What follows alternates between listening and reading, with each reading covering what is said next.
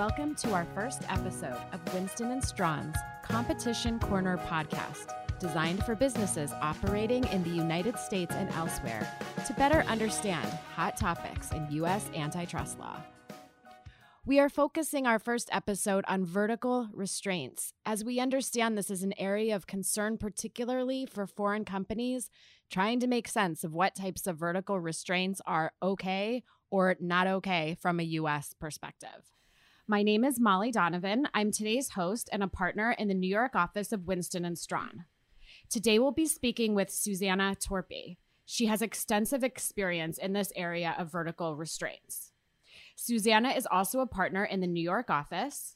She has over a decade of experience representing major U.S. and multinational corporations in high-stakes antitrust class actions, high-tech competitor disputes, and international investigations.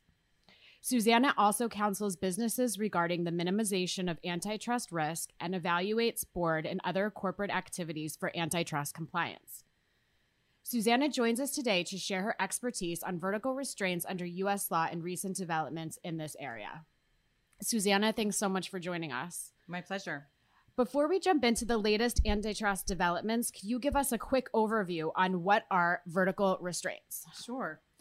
Broadly speaking, within antitrust law, there are two types of agreements, understandings, or other anti-competitive measures that can have the effect of restraining trade. These are vertical restraints and horizontal restraints. A vertical restraint is an agreement undertaken at different levels of production, distribution, or supply.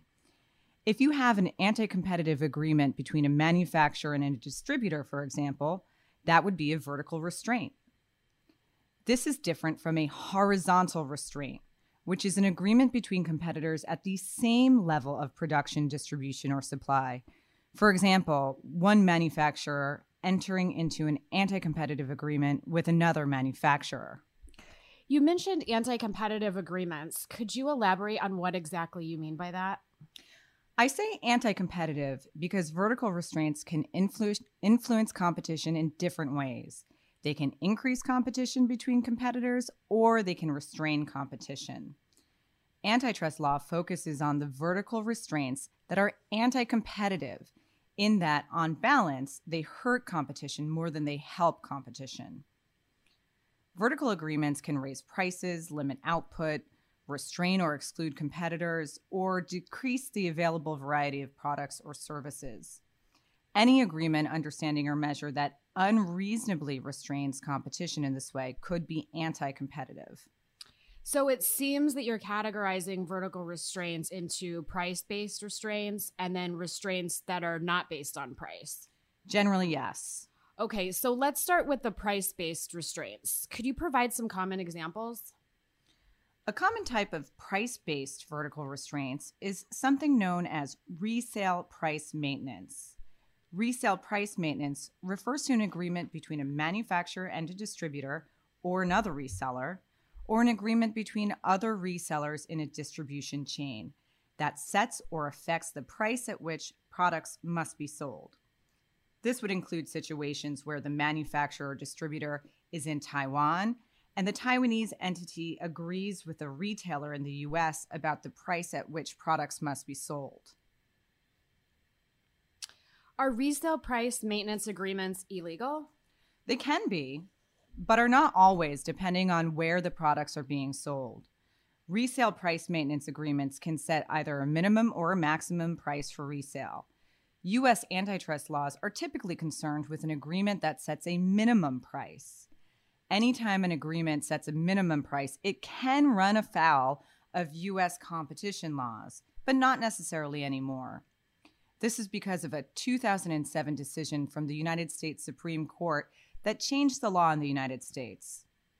The original rule, which the Supreme Court established in 1911, was that a minimum resale price agreement was per se illegal under Section 1 of the Sherman Act.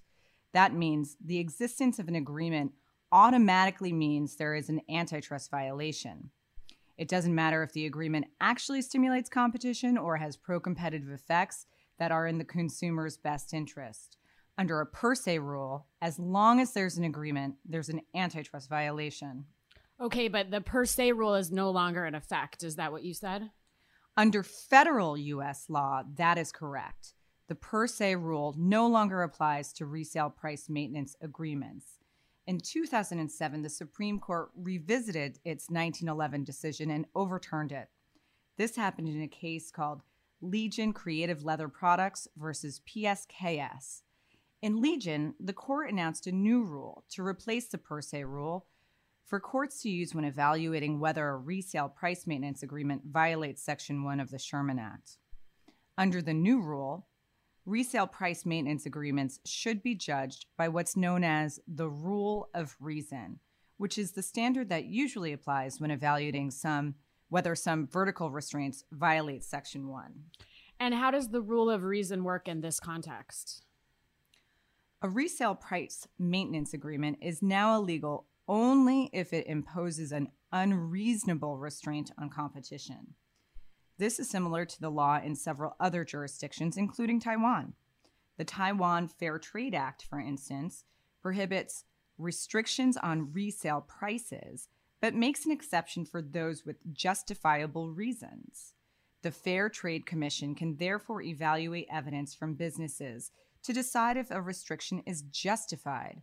For instance, if the restriction stimulates downstream business, encourages new market entrants, or promotes inter-brand competition. The considerations in the U.S. are similar. The Supreme Court has repeatedly held that Section 1 of the Sherman Act prohibits only unreasonable restraints on competition, not all restraints on competition. So under the rule of reason, when deciding whether some agreement, understanding, or other practice violates Section 1, the fact finder weighs all of the circumstances of a case to determine whether the restrictive practice imposes an unreasonable restraint on competition and should therefore be prohibited. Circumstances that the fact finder should consider, for example, include information about the relevant business, the history, nature, and effect of the restraint, and whether the businesses involved have market power. The rule of reason basically allows courts to distinguish between restraints that have anti-competitive effects and harm the consumer on the one hand, and restraints that actually stimulate competition and are in the consumer's best interest on the other hand. So when evaluating vertical constraints, do courts simply use the same rule of reason analysis they would use in the context of a restraint that's horizontal? The analysis is similar, but a recent decision from the Supreme Court, American Express, highlights one difference. The first step in a rule of reason analysis is for the plaintiff to show that the restraint has a substantial anti-competitive effect that harms consumers. Whereas plaintiffs could previously meet this burden by showing harm, such as price increases, without necessarily having to show market power in a relevant market, the court clarified in American Express that in the vertical restraint context, plaintiffs must first establish the existence of market power in a relevant market. This is because the court recognized that vertical restraints often pose no risk to competition unless the entity imposing them has market power, which is not necessarily true in the context of horizontal restraints. So then under U.S. law, what is a relevant market? The relevant market in an antitrust case consists of a product market and a geographic market.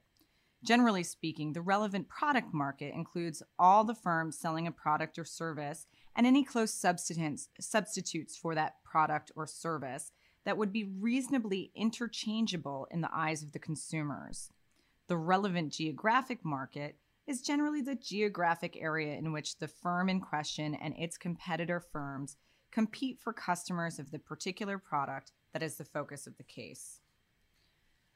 The Texaco versus Dogger case, decided by the Supreme Court in 2006, provides an example of how relevant markets can vary depending on the type of competition in the market. In that case, two gas companies, Texaco and Shell, collaborated in a joint venture to refine and sell gasoline in the western United States. The joint venture would market gasoline products under the Texaco and Shell brands and the gas would be priced under the same under both brands, which led to a class action alleging unlawful price fixing. The court identified the relevant market as the market for gasoline sales to gas stations in the western United States. The market was limited to the western United States because, as a practical reality, the competitive forces and competitors were different in other parts of the United States. So, for example, customers who were in the Midwest would not travel across a mountain range to look for alternative gas suppliers in the western U.S. So that's helpful. And I'm understanding by what you're saying that American Express does clarify to some extent how the rule of reason would apply to a vertical restraint. But I also understand there's still quite a bit of uncertainty. So what's the uncertainty that remains? Yeah, that's right. And American Express doesn't entirely clear up the confusion. So still some still remains. Going back to resale price maintenance, which is not the type of agreement involved in American Express, courts and scholars have debated the contours of a rule of reason analysis since Legion was decided over 10 years ago. On the federal side, courts have certainly discussed Legion, but there actually haven't been many district court decisions analyzing resale price maintenance agreements under the rule of reason. The Department of Justice's Antitrust Division and the Federal Trade Commission, which are the U.S.'s antitrust enforcement authorities, have acknowledged the need for clarity in this area, but have provided little guidance. In 2009, the then head of the Antitrust Division proposed a new structured rule of reason approach to guide courts, but she acknowledged the possibility that a framework for analyzing resale price maintenance under the rule of reason might not ultimately succeed. More recently, in 2014, a former FTC commissioner stressed the need for a structured rule of reason analysis that matches the economic evidence. There has even been uncertainty as to when the rule of reason applies. So take, for example, the Second Circuit's split decision in a 2015 case involving Apple's agreements with major book publishers to raise prices of ebooks. The majority in that case recognized that horizontal agreements are per se unlawful, while vertical agreements are subject to a rule of reason analysis. The majority, however, noted that the distinction is sharp in theory, but figuring out whether an agreement is horizontal or vertical can be difficult as a matter of fact and turns on more than simply identifying whether the participants are at the same level of the market structure. The majority ultimately concluded that Apple's agreements were per se unlawful because the vertical agreements were used to facilitate horizontal cartel activity. In the dissent's view, however, the vertical agreements fell squarely within Legion and should have been analyzed under the rule of reason, even if the vertical agreements facilitated horizontal agreements. The most important thing to keep in mind when entering into vertical agreements is that they could still be treated as per se unlawful if they are used to facilitate a horizontal price-fixing agreement. That's what happened in the Apple case. So it sounds like the federal courts are still struggling with the application of Legion. Have the states weighed in at all? On the state side, several states have actually rejected Legion altogether, like Maryland and California. Maryland has amended its antitrust statute to treat resale price maintenance agreements as per se illegal.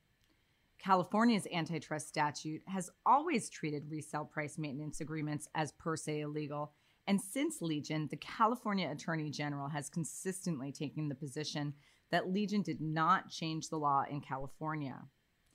To give an idea of how states view Legion, Congress considered legislation in 2011 to overturn Legion and declare minimum resale price maintenance agreements per se unlawful. This legislation wasn't enacted, but 41 state attorneys general wrote to Congress supporting the legislation. What does all of this uncertainty mean in practical terms for foreign businesses and the law firms that represent them?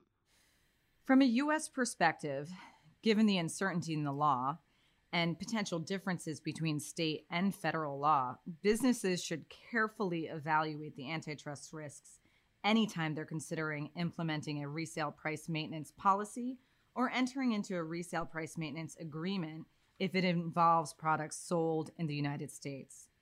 For instance, how would a resale price maintenance agreement stimulate competition? What are the pro-competitive reasons for a resale price maintenance agreement? Are there any illegal motivators behind this decision, like artificially elevating prices or facilitating some horizontal conspiracy? Businesses should also be prepared to defend any resale price maintenance agreements and policies with economic evidence. It sounds like businesses need to tread pretty carefully in this area when it comes to resale price maintenance agreements. Are there examples of resale price maintenance agreements that the courts or the enforcement authorities have considered fairly recently? The DOJ recently turned its attention to resale price maintenance agreements in the movie industry. Last year, the DOJ announced that it had opened a review of Paramount consent decrees that have been in place for decades. Paramount, the film studio, is one of the oldest in Hollywood. In the 1930s, the government began investigating potential antitrust violations in the movie business, and the DOJ ended up suing 5 major film studios, including Paramount. The government's case was settled in 1940 with consent decrees known as the Paramount Consent Decrees. So, for over 70 years, the Paramount Consent Decrees have regulated how certain movie studios distribute films to movie theaters. The decrees ban various practices in film distribution, including resale price maintenance practices, like a movie studio setting a minimum price that a movie theater must charge for movie tickets. The decrees don't have a sunset provision or termination date, and the DOJ opened a review of them as part of a broader initiative to sunset legacy antitrust judgments. In November, the DOJ filed a motion for court approval to terminate the Paramount consent decrees, which the DOJ believes are no longer necessary for protecting competition in the motion picture industry. So we will need to watch what the court decides to do. Other than the Paramount consent decrees, there has not been much recent activity from the U.S. antitrust enforcement authorities surrounding resale price maintenance agreements. Are you aware of any resale price maintenance investigations or lawsuits involving Taiwanese companies? None come to mind in the U.S., but a Taiwanese electronic manufacturing company, ASUS, was recently fined in the EU for fixing online resale prices, along with 3 other companies from Japan and the Netherlands. These companies manufacture consumer electronics, such as kitchen appliances, electric toothbrushes, and computer notebooks and displays, and they sell their products through online retailers. After a year of investigations, the European Commission found that the 4 companies had engaged in resale price maintenance by setting minimum prices that online retailers must charge for their products. The companies then monitored the resale prices being charged, so when prices dropped below the minimum, they could intervene and request price increases. For this conduct, the companies were fined 111 million euros in total. Over half of this amount, around 63 million euros, was fined to ASUS. Notably, this case was the first time in 15 years that the European Commission had fined a company for resale price maintenance activity. Okay, so we've been talking about price vertical restraints, but I want to use the rest of our time to talk about non-price vertical restraints. If a vertical restraint isn't limiting the prices that can be charged, what is it limiting? A non-price vertical restraint can limit any kind of activity surrounding competition. One example of a non-price restraint is exclusive dealing, which is when an agreement between a manufacturer and a distributor prevents the distributor from selling the products of a different manufacturer, or when an agreement between a supplier and a manufacturer prevents the manufacturer from buying inputs from a different supplier. One exclusive dealing case that was recently in the news was the Qualcomm case. In 2017, the FTC filed a lawsuit against Qualcomm, the chip manufacturer, claiming that Qualcomm had required Apple to use its chips exclusively in exchange for lower licensing fees, which excluded competitors and harmed competition. This case is still being litigated, but outside of the U.S. lawsuit, Qualcomm has faced scrutiny from antitrust authorities globally. Chinese authorities have fined Qualcomm almost $1 billion for anti-competitive conduct. The European Commission fined Qualcomm $1.2 billion for its exclusive dealing with Apple. Qualcomm reached a $93 million settlement with the Taiwan Fair Trade Commission to resolve the TFTC's investigation of Qualcomm. Well, one thing I don't understand about this situation is, aren't exclusive dealing arrangements like the one at issue for Qualcomm pretty common? They are common, and they're generally lawful, but they can be anti-competitive and must therefore be judged under a rule of reason standard. The same is true for other types of non-price restraints, like anti-steering rules, which recently garnered the attention of the legal community because they were at the center of the American Express case decided by the U.S. Supreme Court in June 2018. Before we go into the issues in American Express, I'll start with some background on credit card transactions. When a merchant makes a sale and the customer pays using a credit card, the merchant pays a fee to the credit card company.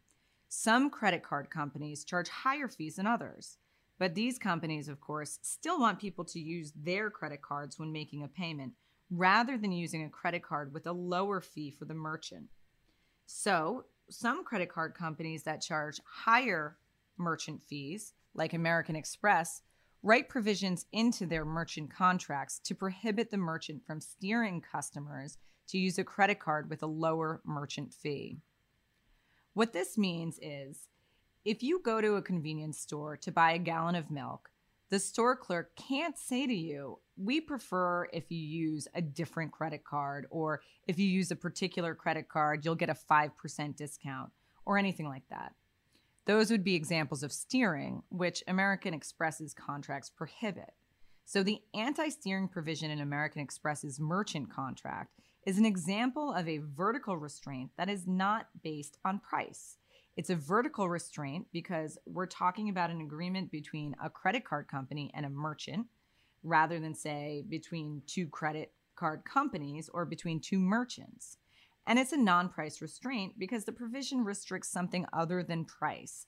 Here it's restricting the merchant's ability to influence a customer's decision to use a particular credit card at the point of sale. Interesting background. So how did this play out in the courts? The federal government and several states sued 3 of the major credit card companies, alleging the anti-steering provisions in their merchant contracts unreasonably restrain trade in violation of the antitrust laws. 2 of the defendants settled, leaving only American Express. The district court held a 7-week bench trial and ultimately sided with the government plaintiffs. It held that the American Express anti-steering provisions violated Section 1 of the Sherman Act by stifling competition among credit card companies for merchant fees and by stifling competition among credit card companies for consumer purchases. But on appeal, the Second Circuit reversed. The Second Circuit held that, to show harm to competition, it wasn't enough for the government plaintiffs to demonstrate anti-competitive effects on the merchant side alone. They also needed to show that the anti-competitive effects outweighed any benefits on the cardholder side as well. The Supreme Court affirmed. It agreed that the credit card market is two-sided, and both sides, meaning the merchant side and the cardholder side, must be considered. Applying the rule of reason framework, the majority held that the government plaintiffs had not carried the burden of proving anti-competitive effects in the relevant market because they showed only that the anti-steering provisions raised fees to merchants without addressing any offsetting benefits to cardholders.